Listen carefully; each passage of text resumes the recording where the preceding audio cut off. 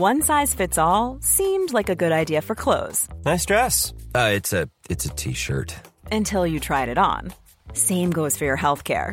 That's why United Healthcare offers a variety of flexible, budget-friendly coverage for medical, vision, dental, and more. So whether you're between jobs, coming off a parent's plan, or even missed open enrollment, you can find the plan that fits you best. Find out more about United Healthcare coverage at uh1.com. That's uh1.com.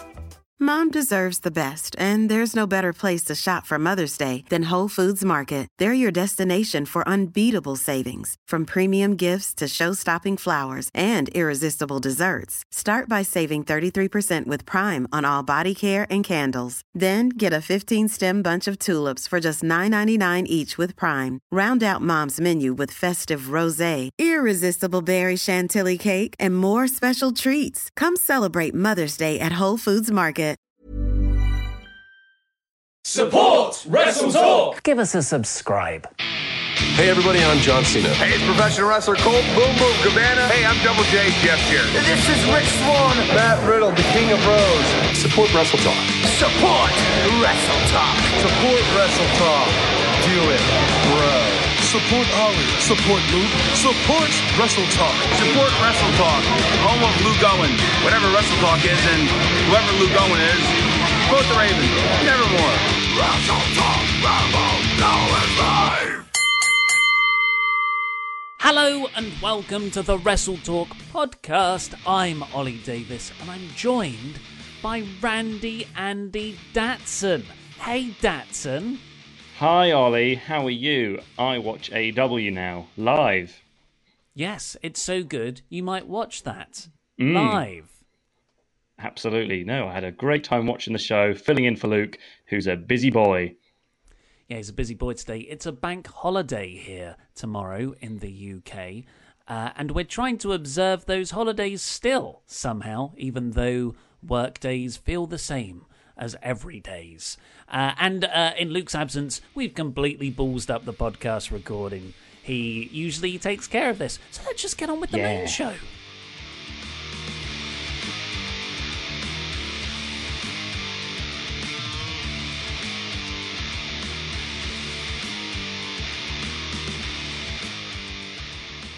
But let's talk about Brody Lee taking on Jon Moxley as Brody Lee's sort of first big feud, and I guess also Jon Moxley's first big feud after winning the belt. So this came after a pretty standard match between Jon Moxley and Kaz, and Mox won that pretty easily.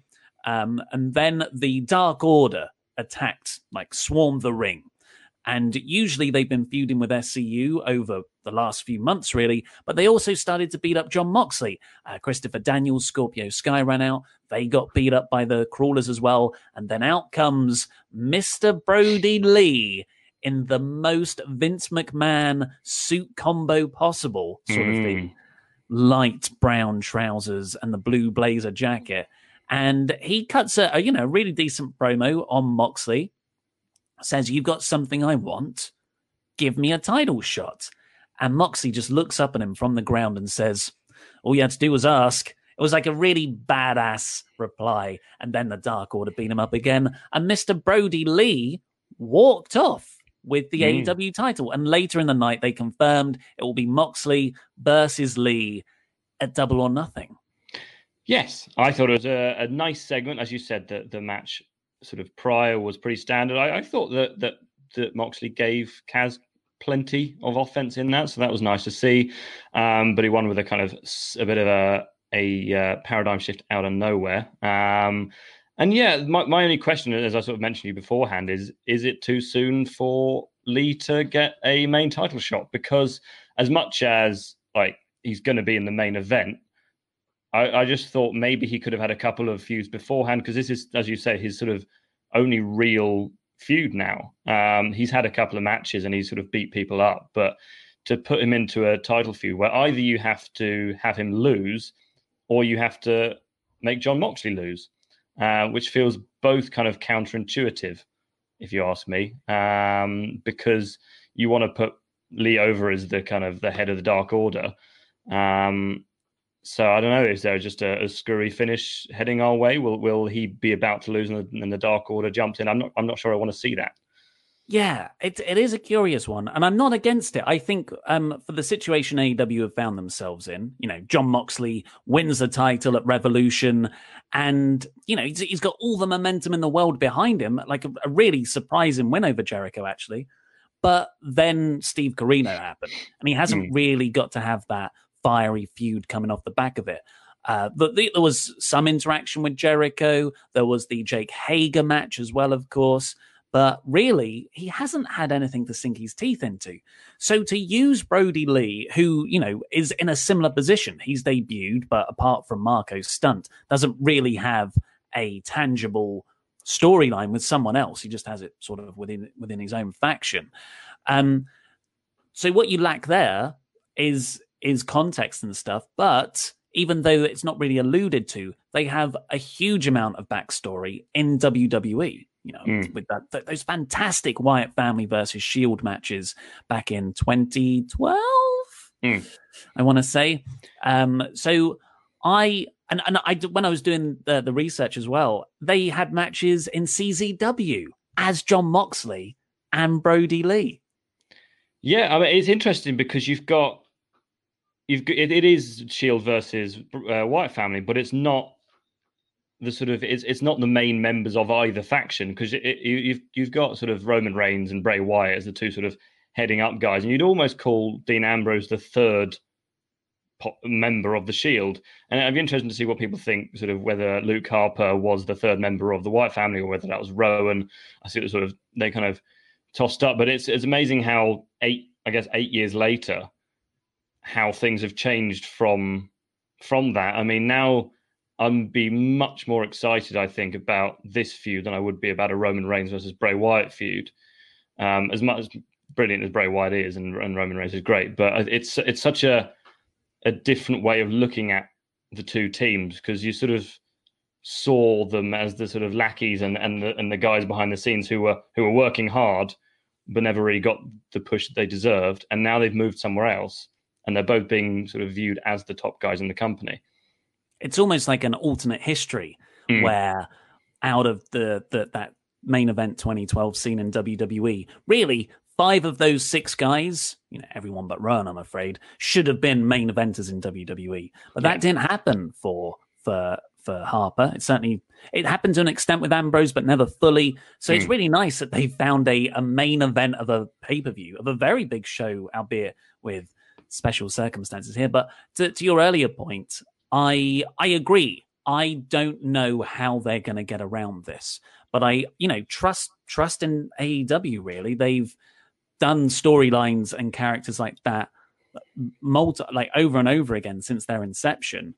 So I've got to think they're perfectly aware of what might happen. That if you have Brody lose his first proper match, then that's going to really cut his legs out from underneath him. Same with Moxley if he loses his first pay-per-view title defense. So the only thing in my head that they can get around this with is with some form of debuting new star or a rise up from within the Dark Order faction itself, which is also too soon. Yeah, I think if someone's going to win clean, it has to be Brody Lee. But I don't think he should. Because you don't want to see Brody Lee just lose, because then it's just sort of, what was the point of that? I can sort of see them giving Lee the win, maybe not with like lots of interference, but with a bit of Dark Order getting involved early on in the match, maybe weakening Moxley, and then Moxley can have a few other feuds, and then he can return to Lee once he's kind of powered up again.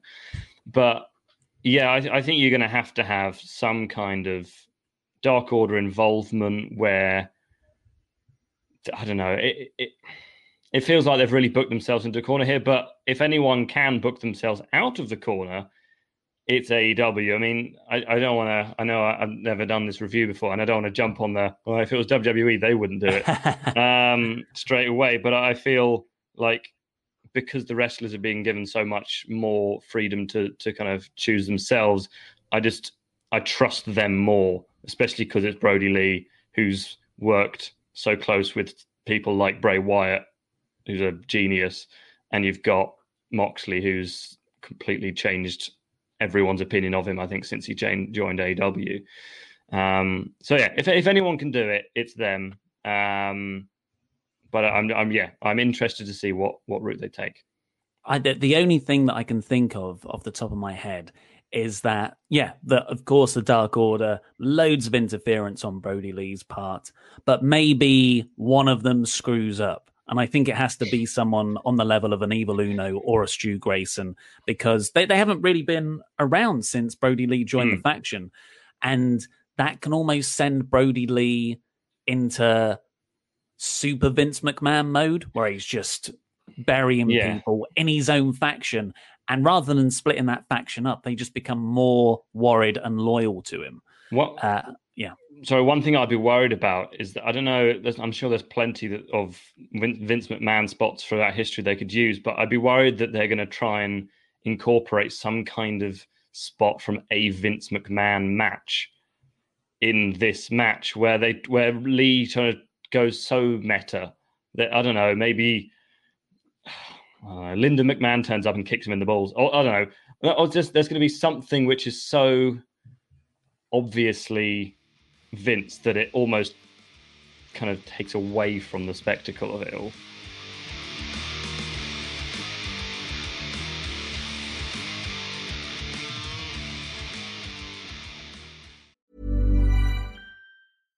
One size fits all seemed like a good idea for clothes. Nice dress. It's a t-shirt. Until you tried it on. Same goes for your healthcare. That's why United Healthcare offers a variety of flexible, budget-friendly coverage for medical, vision, dental, and more. So whether you're between jobs, coming off a parent's plan, or even missed open enrollment, you can find the plan that fits you best. Find out more about United Healthcare coverage at uh1.com. That's uh1.com. When you're ready to pop the question, the last thing you want to do is second-guess the ring. At BlueNile.com, you can design a one-of-a-kind ring with the ease and convenience of shopping online. Choose your diamond and setting. When you find the one, you'll get it delivered right to your door. Go to BlueNile.com and use promo code LISTEN to get $50 off your purchase of $500 or more. That's code LISTEN at BlueNile.com for $50 off your purchase. BlueNile.com, code LISTEN. Many of us have those stubborn pounds that seem impossible to lose, no matter how good we eat or how hard we work out. My solution is PlushCare. PlushCare is a leading telehealth provider with doctors who are there for you day and night to partner with you in your weight loss journey. They can prescribe FDA-approved weight loss medications like Wegovy and Zepbound for those who qualify. Plus, they accept most insurance plans. To get started, visit plushcare.com/weightloss. That's plushcare.com/weightloss. Hi, I'm Daniel, founder of Pretty Litter. Did you know cats tend to hide symptoms of sickness and pain? I learned this the hard way after losing my cat, Gingy. So I created Pretty Litter, a health monitoring litter that helps detect early signs of illness by changing colors, saving you money and potentially your cat's life. Pretty Litter is veterinarian developed, and it's the easiest way to keep tabs on your fur baby's health right at home. Go to prettylitter.com and use code ACAST for 20% off your first order and a free cat toy. Terms and conditions apply. See site for details.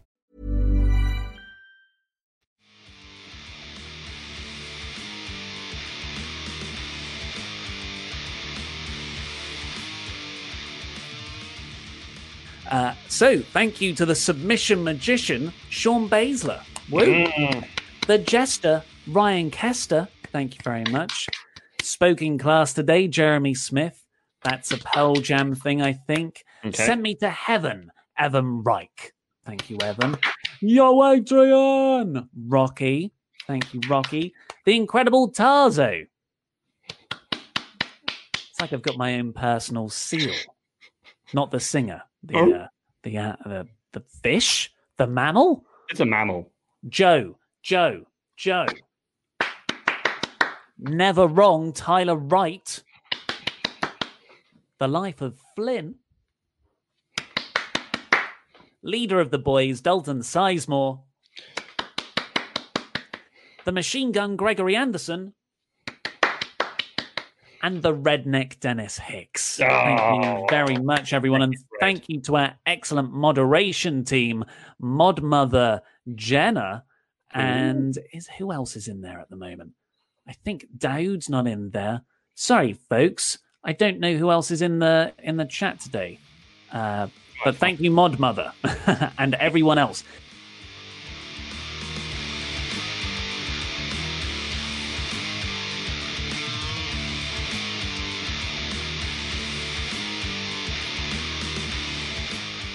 Let's see what the super chats say. Of course, get in your super chats. We'll be getting to them throughout the show. Ones that have come in so far from not from Matt Hardy, on the subject of Matt Hardy, from Matthew Shiel. Sammy getting hit with a golf cart was hilarious, and the street fight actually felt like a fight. Getting what they can to use as weapons was great. You can tell it's a street fight because they're wearing jeans. There was so much denim. And I don't know about you, but all the street fights I've ever had, we've had to change into jeans beforehand because otherwise it's not a street fight. It's not regulation attire. No, exactly. And yeah, the golf cart bump was brilliant. I saw it before I watched the show and I thought, oh, that looks a bit goofy. But then when I saw the whole thing, I was like, okay, that's pretty cool. Because he's sort of running away. He has to realize he has to run away a bit more slowly than he was quite planning on it. And then he sort of turns around a few times and sort of jumps into it rather than just going to get hit. But I think that was the only way of actually not getting run over. It still looks like a horrible bump to take, though. Josh Dominics has said, I disagree with you guys. I think Brody losing and blaming it on all of his followers and beginning to snap would be so interesting to me. I agree. I think that's essentially what we just said. Maybe you got in that comment before we said that. But yeah, I think for that to really work and protect Brody to the maximum degree, one of the followers, there has to be a reason why he's targeting the follower. Alter Ego, is Blood and Guts still happening? It really feels like it's been dropped. I think it will. They're not the sort of...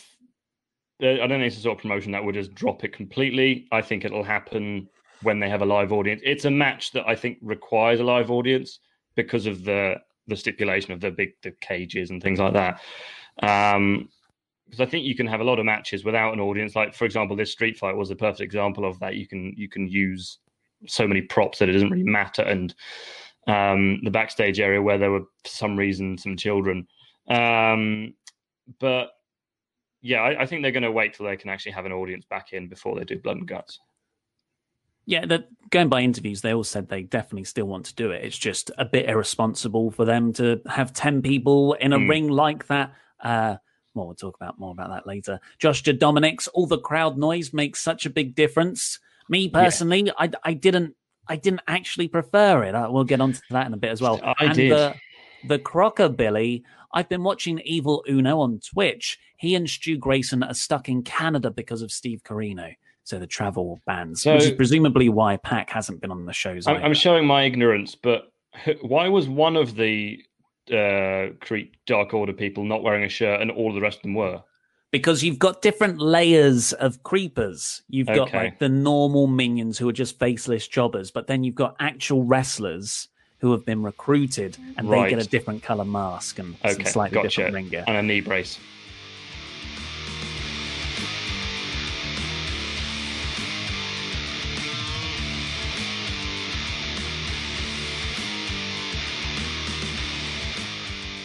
So before we get into the rest of the play-by-play, we'll just talk about our feelings, shall we? Shall we talk about our feelings?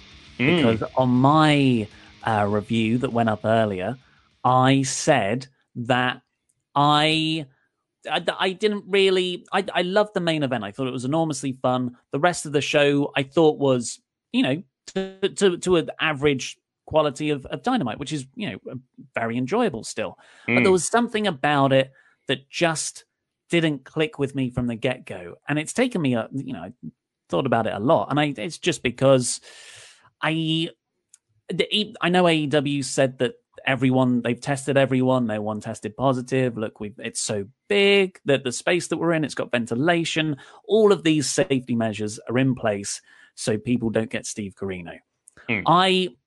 And this isn't a political thing. It's just I feel uncomfortable watching that kind of stuff right now. I don't know if anyone's the same. I watched a Jerry Seinfeld stand-up special last night, and even though it was filmed months ago, I felt weird by having seen so many people close together. So maybe it's on me, but this was filmed live yesterday, and I think that there were a lot of people there, and they weren't socially distancing. And I know you can talk about ways to get around it, and there's definitely an argument that if you're going to get everyone in, you batch tape. That's what they're doing. They're doing this every 2 weeks. I think there's a better way to do it, where you just batch tape for 6 weeks in one go, so you minimize all the travel and logistics that comes with that. But the thing that I really, really will die on this hill is the inclusion of Jim Ross on commentary and bringing Jake the Snake Roberts out with Lance Archer, because I feel like neither of those guys, as great as they are, in no way needed to be there. They added nothing extra to the product itself.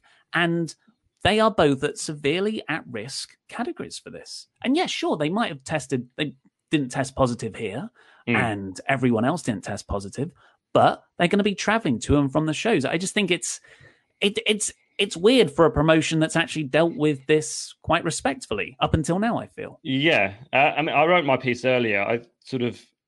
The best way to deal with it would just put no wrestling on at all. But while they are putting wrestling on, they are, I guess, doing all that they can. But then they do something like this, where they bring on Jake, who's sitting at ringside with a mask under his chin. And it's kind of like, if you're going to bring him on with a mask, at least have him wear it, because that just sort of, again, sends a message of like, we don't really have to wear a mask. And everyone at ringside, it's sort of, they started sitting 2 meters apart from each other. But then as the show went on, they were just kind of hanging out, talking to each other, standing really close up.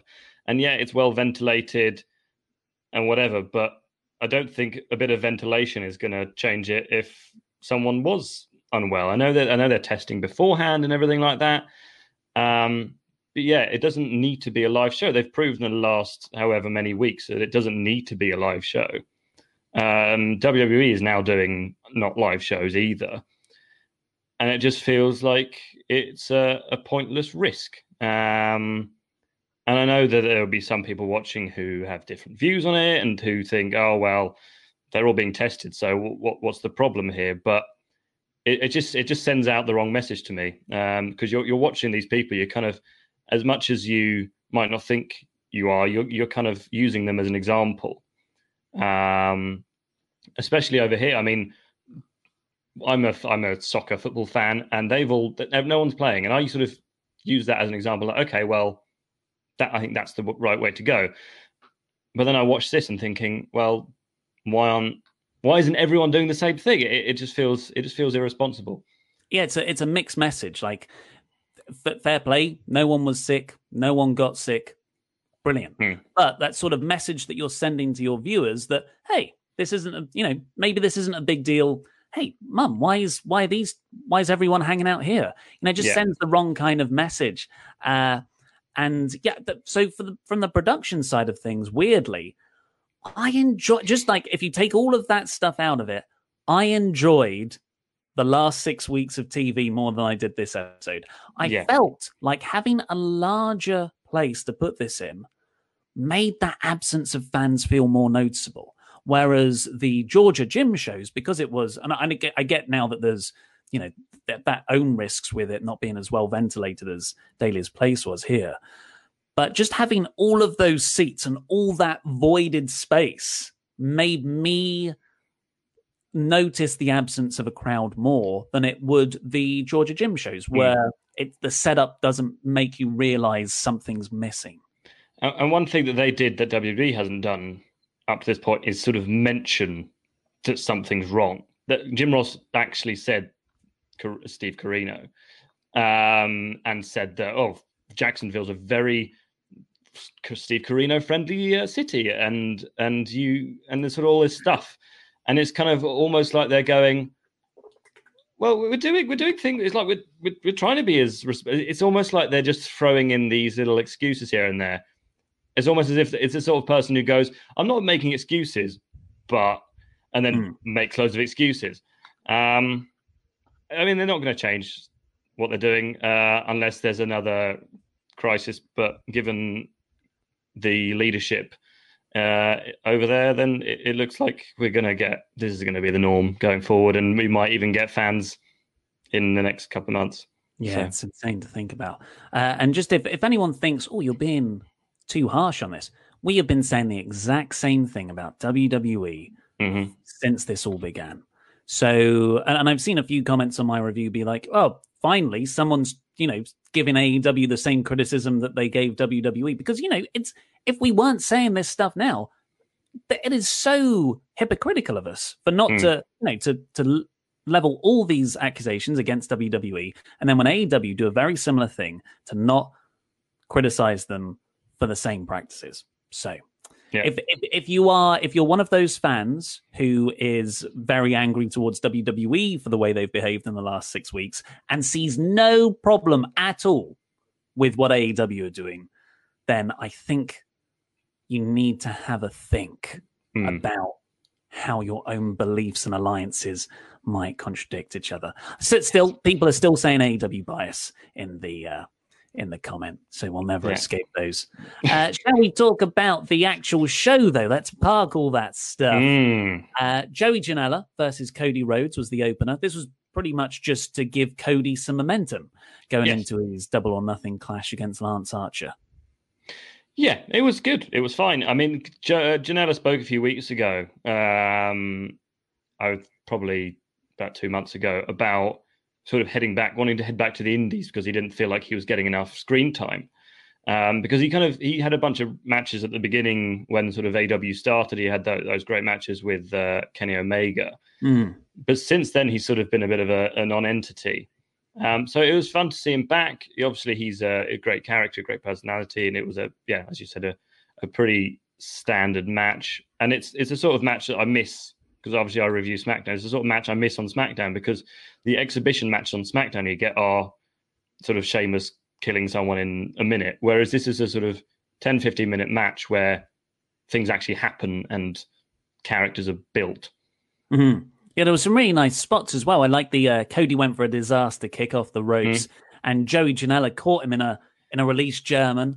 And there was, it was just nice, fun back and forth. Cody won with the crossroads, shakes Joey's hand afterwards. What was peculiar to me, though, is they had a lot of the wrestlers at ringside, is how much they kept on focusing on Shida. Like Cody threw the weight belt into the crowd. It was her who caught it. But then Joey Janela seemed to be talking to her as well. Well, they were also talking to that Leroy bloke in the crowd. There was a lot of crowd stuff. Yeah, I don't really. I mean, maybe I'm missing something with the Shida thing. But yeah, there was plenty of folks on it. Maybe they're sort of trying to get her over as the next challenger to Nyla Rose. But there was one particular spot in this match which was confusing, because I think it was a botch where Cody throws Janela towards the ramp. And I think Janela was supposed to do kind of like a sort of forward roll handstand. And he just sort of hits the rope, puts his hands on it, jumps a bit, and then goes, oh, wait, I haven't got momentum for this. And then just sort of turns around and hits Cody. I don't know if you spotted that. No. But it was strange, but it didn't distract from the match too much. Andy, to school you on AEW and how we review these shows, AEW don't botch. They give red herrings. Okay, right. Okay, cool. It was a really interesting piece of storytelling. But yeah, no, I didn't really pick up on the Shida thing, but now you mention it, yeah, it was an unusual amount of focus. Well, that played into the next segment, which was a video package hyping up all of the women's division contenders. And we got the return of Nyla Rose, the women's champion, who hasn't been around for about, just under 2 months, really, since all this kicked off, because she couldn't get to the tapings. And she destroyed a enhancement talent called Kenzie Page. Who's 18. So that, it was it was a squash match. I think they're doing their best with Rose, and they're doing their best with the women's division. But when you're women's champion, when the champion of a division which is struggling already isn't around for 2 months, then I think it makes it even more difficult to get it over. I know Britt Baker's been doing some really good stuff. And obviously Shida's got a really good record and things like that. But then they're sort of just thrown in. I don't know how much of a push has Penelope Ford been getting. And then you've got Statlander, who's an alien. So I feel like what they're pushing towards either a match between Shida and Rose or Britt Baker and Rose. I think more Britt Baker. There was a sort of, they kept mentioning like her as a potential contender. The fun thing about the women's division is you said it's tough because the women's champion hasn't been around for the last 2 months. You could have said that before the Steve Corino crisis with Rio, who was just missing from Dynamite for weeks at a time because she was wrestling in Japan. But the women's division still hasn't caught fire because it keeps on AEW haven't put enough focus on it, really. But in this match, they kept on cutting to the women around the ring. Britt Baker, Statlander, Shida. I was thinking, I do want that. They have all been building independently of each other, and I am now looking forward to a clash. After that, we got MJF doing a promo in front of what I think is a green screen. It was weird. I didn't realize it was a green screen until they moved the chair, and then I was okay, it's a green screen. But the Zoom background, I guess, was a fancy skyline of a city. And he's sitting in a red chair. He cuts a really good promo. It's MJF about how he's not the next Rock or the next Roddy Piper. He's something this industry's never seen. Keeps saying how he's not a kid. He's a 24-year-old man. And then he stands up and a stagehand removes his chair. And another stagehand walks in with a giant throne, and MJF sits on it. And he says, "I'm here to reclaim it."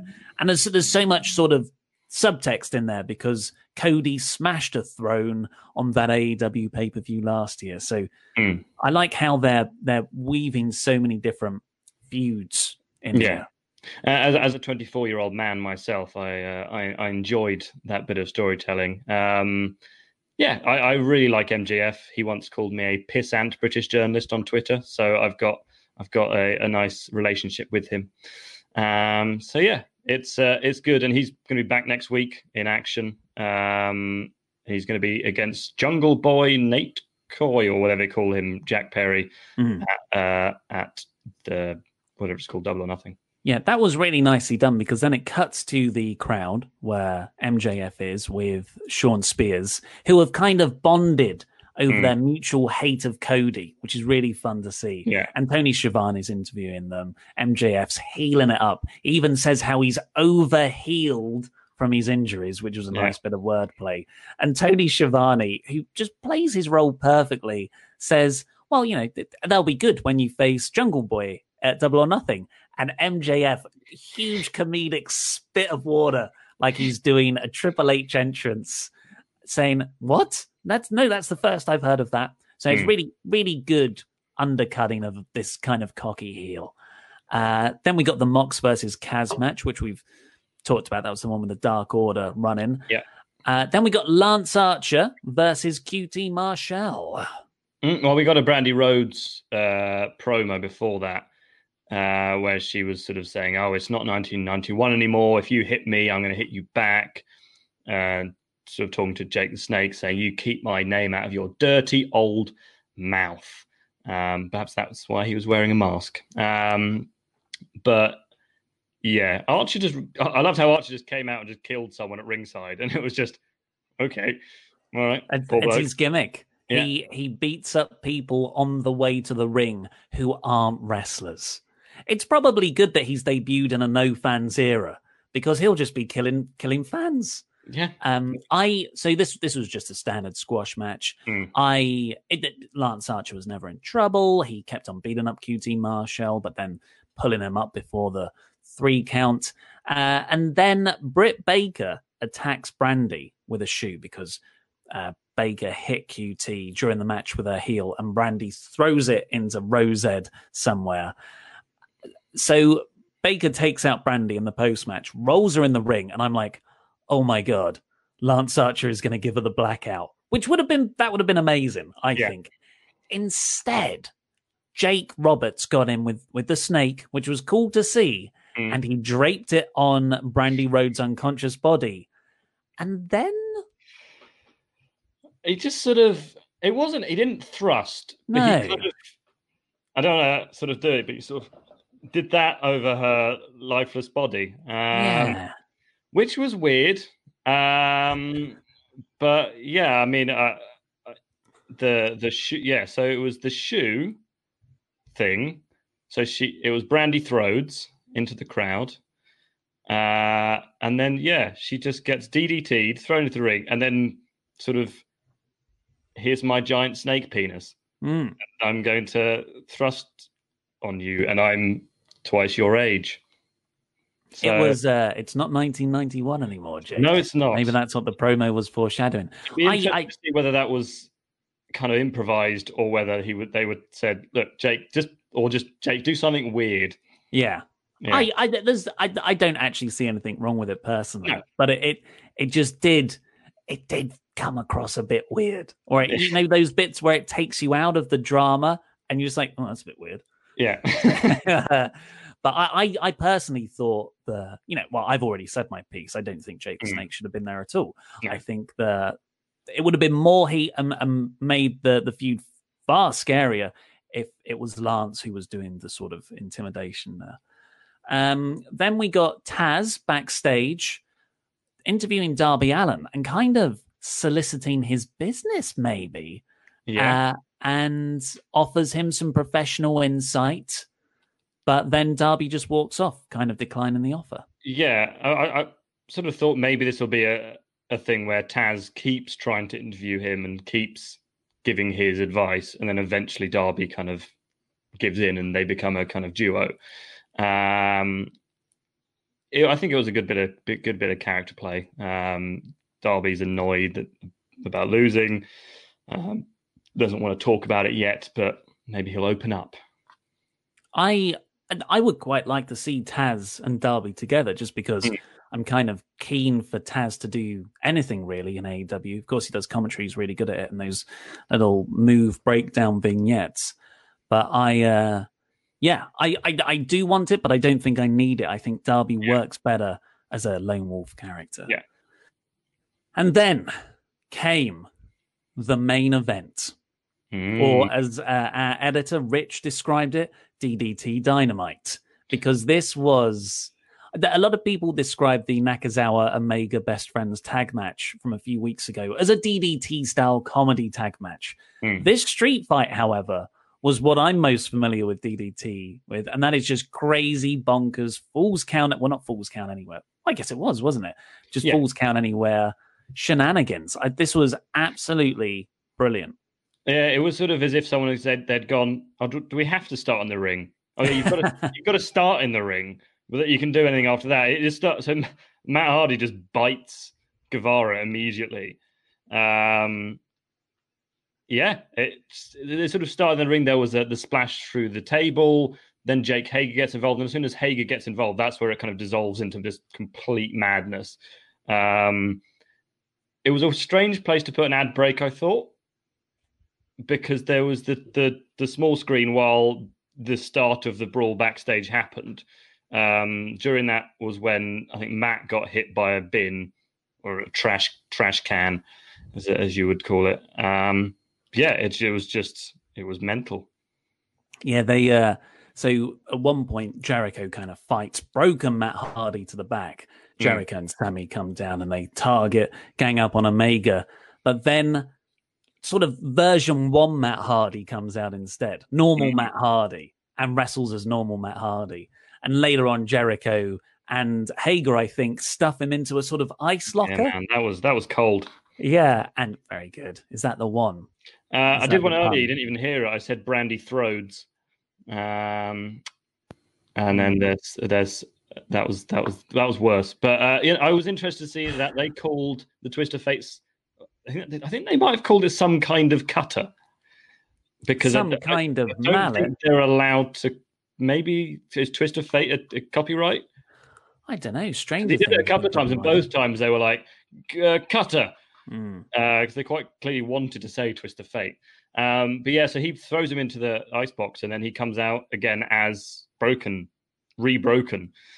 So I don't know what happened in that icebox, but clearly something bad. It's like a lake of reincarnation. It's been frozen into ice cubes and put in. Broke the ice. But there was just stop it. There's just there were so many fun bits, and just when I thought, okay, that's the big fun bit, like Broken Matt coming out of the ice locker, which you could see coming from a mile away, though it doesn't make it any less brilliant. Matt gets in, Broken Matt now. I think he says to the camera as well, the ice has brought back Damascus, and he gets in a buggy. And he drive-bys Chris Jericho. I was like, that's really fun, because any buggy action is going to have those fond recollections of WrestleMania X7 and that excellent Kane, Big Show, Raven, hardcore triple threat. And then Omega gets in the same buggy and they drive around and Sammy's like, what's going on? And then it was like really good camera work, cuts to this shot of Matt Hardy and Omega in the buggy, speeding towards Sammy, with Omega hanging out the window, just pointing at Guevara. And then Guevara just takes a bump off of it. I thought it was excellent. Yeah, it was really good. I really appreciated Guevara's commitment to just being a ragdoll, and it was brilliant. And he sort of is quite lucky with those. I know it's a sort of gimmicked buggy, but they've kind of got like plexiglass sort of plastic in front of them, so I think it's quite a safe bump to take, even though it looks pretty gnarly, because it's quite thin. It's almost like the stuff that Lexan, which is unbreakable, although it breaks every single Elimination Chamber match. I think it's that kind of thing where it probably looks a lot worse than it is, which is good. You don't want him to actually put his face through glass. It's not real, folks. You can no. And then there was a bit where Omega climbs up like a scissor lift and does a moonsault over the back and only hits Matt Hardy, I noticed. Because it was Hager as well, wasn't it? Yeah. But the finish comes after some of Matt sort of put through a table, very soft table, and the Judas effect. Yeah, and Santana and Ortiz got involved as well. It was all of the Inner Circle versus two guys. Judas effect, make the pin. But this was just a fantastic visual ending, because the Inner Circle win. They haven't stood tall for a while, really, it feels like. They haven't really been around. They've been doing the Bubbly Bunch stuff. And we got to go off air with Jericho standing up, flanked by all his cronies, with the Jacksonville Jaguar Stadium ground behind them. They're in sort of one of the tunnel entranceways. So the field was in the background, along with this giant scoreboard, Titantron kind of thing, right at the other end of the field. And it just came up with the Inner Circle's name on it. And, if you really think about it, there's no way that will happen, because how did the graphics department know, or the production truck? Santana and Ortiz were for so long. They were like, right, so we're going to probably finish this match in about 5 minutes. So if you can get that ready. And where to position the camera. But I just thought it was a terrific visual ending for it. I'm always interested to see the American middle finger, because I think Americans and Brits do the middle finger very different. I don't know if this to get us demonetized. If you do a middle finger, how do you do it? I don't. You know what? I really don't like doing the middle finger. It's one of my many prudish things, so I won't do it. Okay, I won't. I'll point it towards myself, but I'm very much I sort of do it like that. Whereas the Americans have this kind of more. I don't know what it is. Knuckles go up. Yeah, exactly. It's more. I think that's why they call flipping the bird, because it looks like it's got wings. But there you go. Well, I didn't really. It was a fun episode, but I didn't give it a rating. There was something about the whole experience that didn't sit right with me. Some people have been nice about that. Others are furious that I didn't give it an arbitrary rating based on my own opinion. But what would you give it if you had to? I would give it a 3.5 to 4. I liked the show. I really liked the main event. The main event kind of left me. It's always good when a show leaves you with something. Andy, fun, because the rest of the show more exciting. Oh, sorry, you're back now. Are you still there? Can you hear me? Oh, that's good. I can hear you. It's slightly out of sync on my feed, but. I think leaving you with something good is the best way to make me happy. which is possibly why I haven't enjoyed SmackDown much recently. But yeah, the rest of the show was fine.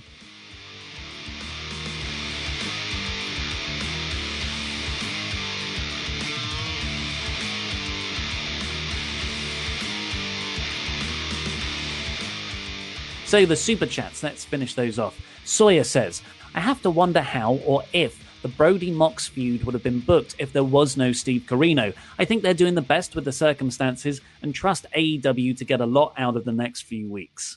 I still think they would have done the feud. I don't see why they would change. I don't see why this situation would change unless they wanted to. Maybe they're saving someone else for Mox when they've got a crowd back. But I feel like it doesn't feel like they've changed plans. It doesn't feel like this is the way they were not going to go originally. I always felt like Chris Jericho would have got a rematch, but maybe not. Cal Cullen, limit draw. Mox wins with the arrival of the Revolt. The Revival haven't got a non-compete clause, have they? No, effective immediately. I don't like it, and I'll tell you why. Because you'll just have the optics of 4 ex-WWE guys. Yeah, I think that's dangerous. In the main event. Plus, like, if the Revolt help Mox win, does that position them against Brody Lee? I don't know if that feud works either. I kind of want to see the Revolt as a heel team as well. In the tag division. Yeah. Dipioti Paul, I don't think Mox versus Brody feels like a pay-per-view main event of Double or Nothing. It doesn't have a big match feel. Also, I don't think Brody is established enough. Yeah, I can see that. I can see why you'd think that. And certainly he's not as established as some other people. But I think they've kind of got to work with what they've got. I feel like Pac could have been someone for Moxley to face, but obviously he's not there. I think they're doing their best of what they've got, and I do trust them to do the right piece of booking. And to be honest, after the match is done, I probably won't know what the right booking was until I've seen what they do, and then I can decide, well, that was wrong, or I can go, oh, that was really clever. Yeah, we're all Captain Hindsights here. Yes. Rangers Mayhem. Jericho putting a cone on his head and laughing like a witch was hilarious. Like that. It was just kind of, you could tell he just saw it and went, I know what I'm doing with that. Yeah, he just loves getting over inanimate objects. Bottles of champagne, scarves, Mitch the Plant. And they also put at the end here, will Ollie defend Pete and Luke after Sean Ross Sapp called them jobbers on his podcast? Well, we'll just have to find out, won't we? I don't know if I've got the strength to defeat Sean Ross Sapp. You may have to turn up with an inner circle of your own. And have like 5 people in your team. All of out of the Quizzlemania boxes, all of Wrestle Talk could be in one. Miguel 88. Clearly, the best part of the show was Kip Sabian pulling out the glasses, but having glasses underneath. Spot stole the show. You know where you do that. Yeah. Very good. Dances with AK-47s. You've gone soft, Ollie. Virus is not as serious anymore. They were tested before the show. No risks. Crowd noise made it better, and the main event was amazing. No, so come on. I'm trying not to be. The virus is still as serious as it ever was. It's not a less potent virus now. We are better equipped to deal with it. But it's still the same virus. Thousands of people are still dying every day. It's not like it's gone, okay, well, we've had this for a while now, therefore it's not as serious. It's just, what we're saying is it's sending the wrong message, and that you don't need to have old men hanging around where old men are at high risk of dying. Yeah. Dipioti Paul. Lesnar makes more appearances than AEW Women's Champions. That's probably true. Well, they're both called the Beast. Josh Dominics. I missed the announcement of the number 1 contenders ladder match at Double or Nothing Live. Who would you guys put in the match? Thanks for reminding us of that, Josh. This was announced in the show that at Double or Nothing, rather than the Casino Battle Royal that they had last year, it will be a ladders match. So, I don't know, kind of like their Money in the Bank, I guess. So it's a number 1 contenders match for the AEW Championship. I can't remember, actually. I should have written this down. I can see it. If it is that, I can see it being someone that they are looking to give a push. It's not someone who's going to win, but someone like a Kip Sabian, who they just want to give a title match. Yeah, like a TV title match. It is for the world title. Yeah, so like a 20-minute title match could do wonders for someone like that, or someone who's kind of been a bit out of luck. So maybe someone like Spears. I think there are loads of ways you could go with it. But in terms of who should be in it, all of Death Triangle and Moxley is a great way. And Moxley's a sort of will put them over. He'll make sure that happens, which is good. Maybe Darby Allin in a ladder match, and then to reprise that feud with Mox. Colostopia, Darby to enter an anime training arc with Taz, and finally Pete. The feud has a month of build to get hyped. I do want to see Jericho versus Planet Pete. What? It's next week, isn't it? Yeah, it's next Wednesday. So Jericho got that all over just from a few lines on commentary. The man's a genius. A lot of people were saying that they missed Jericho on commentary actually this week. That's one of. I think Tony Schiavone and Chris Jericho were such a good commentary team. I love the normal commentary team. There was no reason to bring Jim Ross in. You could have had Jericho the whole night, and then just at the end he's like, "Oh well, now I've just got to go and beat these like losers," and then he could just So, Christopher Jazzcat, Mr. Brody's promo was excellent. I thought it was very good. I don't know if I enjoyed it as much as you did. But Beverly Sailor, don't blame AEW. US opening malls this weekend. Well, yeah, this is another one of the things. Well, read up on a lot of people are saying, well, in Florida, non-essential businesses are allowed to open. I still don't. It's then down to the company's responsibility whether they want to run or not. Just because you're allowed to do something doesn't mean you should do something. I'm allowed to smoke. I don't, because it's the wrong thing to do. So I think that's a difficult one, because obviously, they want to put on a product. They want to earn money. They want to keep. I don't know if there's a clause in their TNT deal where they need to do a certain amount of live shows like the one with WWE. I don't think you can sort of just say, well, they're all doing it. Yeah, definitely. It's a very, if everyone else ran off a cliff, would you? Christopher Jazzcat, AEW needs Chris Hero. That he'll be an incredible signing. That would be cool. I as much as I enjoyed Cassius Ohno, he was just a big guy for people to get over. I think one big run in AEW to sort of cement his legacy, because I don't think he managed to do that in WWE, because obviously he's a indie hero.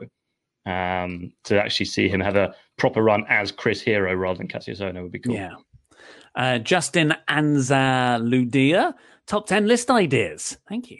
Top 10 AEW versus WWE matches, wrestlers from any era, and top 10 AEW matches so far. Support Wrestle Talk. Thank you, Justin. I mean, we're just basically getting those already. We've got Matt Hardy. We've got so I want Chris Jericho in a circle leader versus heel 2008 Chris Jericho. Yeah.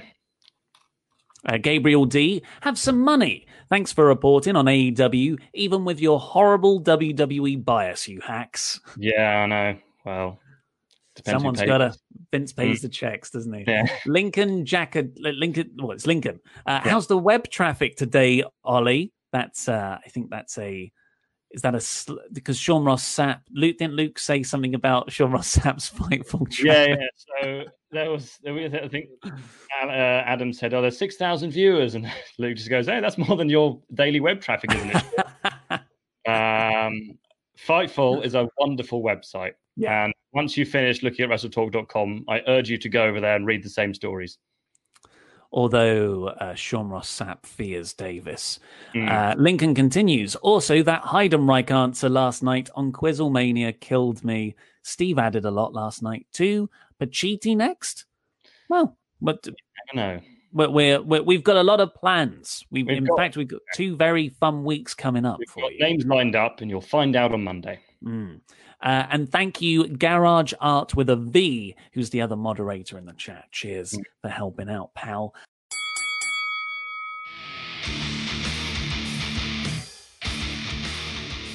Well, we've got a few minutes before we actually have to go live, so how's lockdown treating you, Andy? What games are you playing? I hate it, Ollie. I really hate lockdown, but I've been playing a lot of Stardew Valley, which is a lovely kind of calming, relaxing game with my girlfriend. You can you sort of start a farm together and you build farm buildings, go fishing, go mining, buy animals and things like that, and grow crops. So it's very wholesome, and it's a calming thing that we do most evenings. Other than that, I've been playing Xbox. I've been playing Call of Duty with some friends. I've ordered myself some jigsaw puzzles. So I'm just trying to kind of keep myself from going insane. What about you? What are you playing? So I'm playing Star Wars Jedi Fallen Order, which finally. Yeah, well, I got it when it came out, loved it, and I do this all the time with games. Play it very intensely and then just stop and not complete it. Maybe it's because I think I was about 2/3 of the way through, but now I am at the the sort of Sith Imperial Fortress, the Imperial Inquisitors place, which feels like the last level. I think that is the last level. Not that I remember, but I think you are nearing the end. I will note that it was quite an abrupt end. I was like, oh, okay, I finished the game, which was it was a very good game, but it feels like there could have been a few more levels, given that all games these days cost £900,000. I was going to buy myself Animal Crossing, but then I noticed that was £50, and I thought I could eat for a week instead. And also Stardew's quite a similar game, so I feel like I'd be kind of just playing the same game but on a Switch. So yeah. I defeated one of the bosses, apparently the hardest boss in the game yesterday. Malleus. He's like a Jedi who's now taken over the Night Sisters. Yes. Okay. Yeah. Cool. So he's that kind of traveler, wanderer person who turns out to be a bit power hungry. So yeah. It took me ages. Honestly, I took an hour on him, and I just kept on trying yesterday. And my lady partner, who's been working in the same front room as me, said, "Well, you know, I've got this call at this time, so you can't carry on after this time because you're making a lot of noise." I was like, okay, had my headphones on, and I'm doing it, and honestly, it's coming up to 2:00. It's the best I've ever done, but I'm on little health. At the 1-2 more hits, I'm done, and then something happens, the other person gets involved, that gives me a leg up. I'm getting near the end of the battle. I think I can do it, but 2's happened. The phone call, the Zoom meeting has started for my lady partner. I'm in my own little world, and I defeat him, and I freak out silently. I can't stop these emotions. I'm like, I can't. It's a very difficult thing to convey on an audio format, but I'm screaming silently. I think the key for me was to use because you end up getting 2 lightsabers, is the double overhead whack, which seemed to really like break his defense, and then you can kind of go in with a few slashes. L1 square. Yeah. Oh well, no. See, I've got an Xbox. I can't remember what it was, but I played it when it came out at the end of last year. So. But yeah. Well, we've got a show to do. Sorry to wrap you up, but we will. Well, Luke and Adam will be back tomorrow with the WrestleTalk podcast, and Andy and Luke will be here reviewing SmackDown. It's all change on Saturday, and then we've got loads of Money in the Bank stuff coming your way early next week.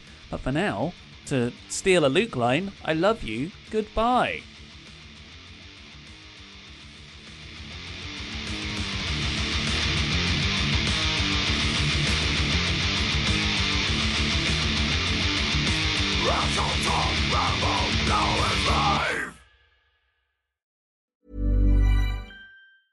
Planning for your next trip?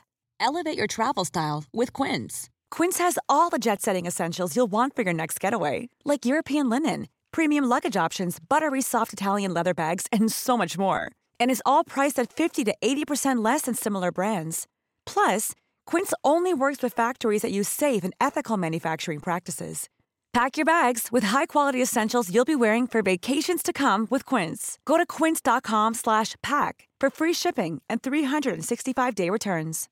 Hi, I'm Daniel, founder of Pretty Litter. Cats and cat owners deserve better than any old-fashioned litter. That's why I teamed up with scientists and veterinarians to create Pretty Litter. Its innovative crystal formula has superior odor control and weighs up to 80% less than clay litter.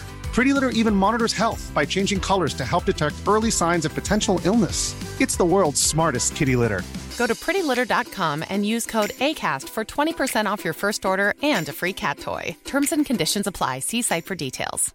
Mom deserves the best, and there's no better place to shop for Mother's Day than Whole Foods Market. They're your destination for unbeatable savings, from premium gifts to show-stopping flowers and irresistible desserts. Start by saving 33% with Prime on all body care and candles. Then get a 15-stem bunch of tulips for just $9.99 each with Prime. Round out Mom's menu with festive rosé, irresistible berry chantilly cake, and more special treats. Come celebrate Mother's Day at Whole Foods Market.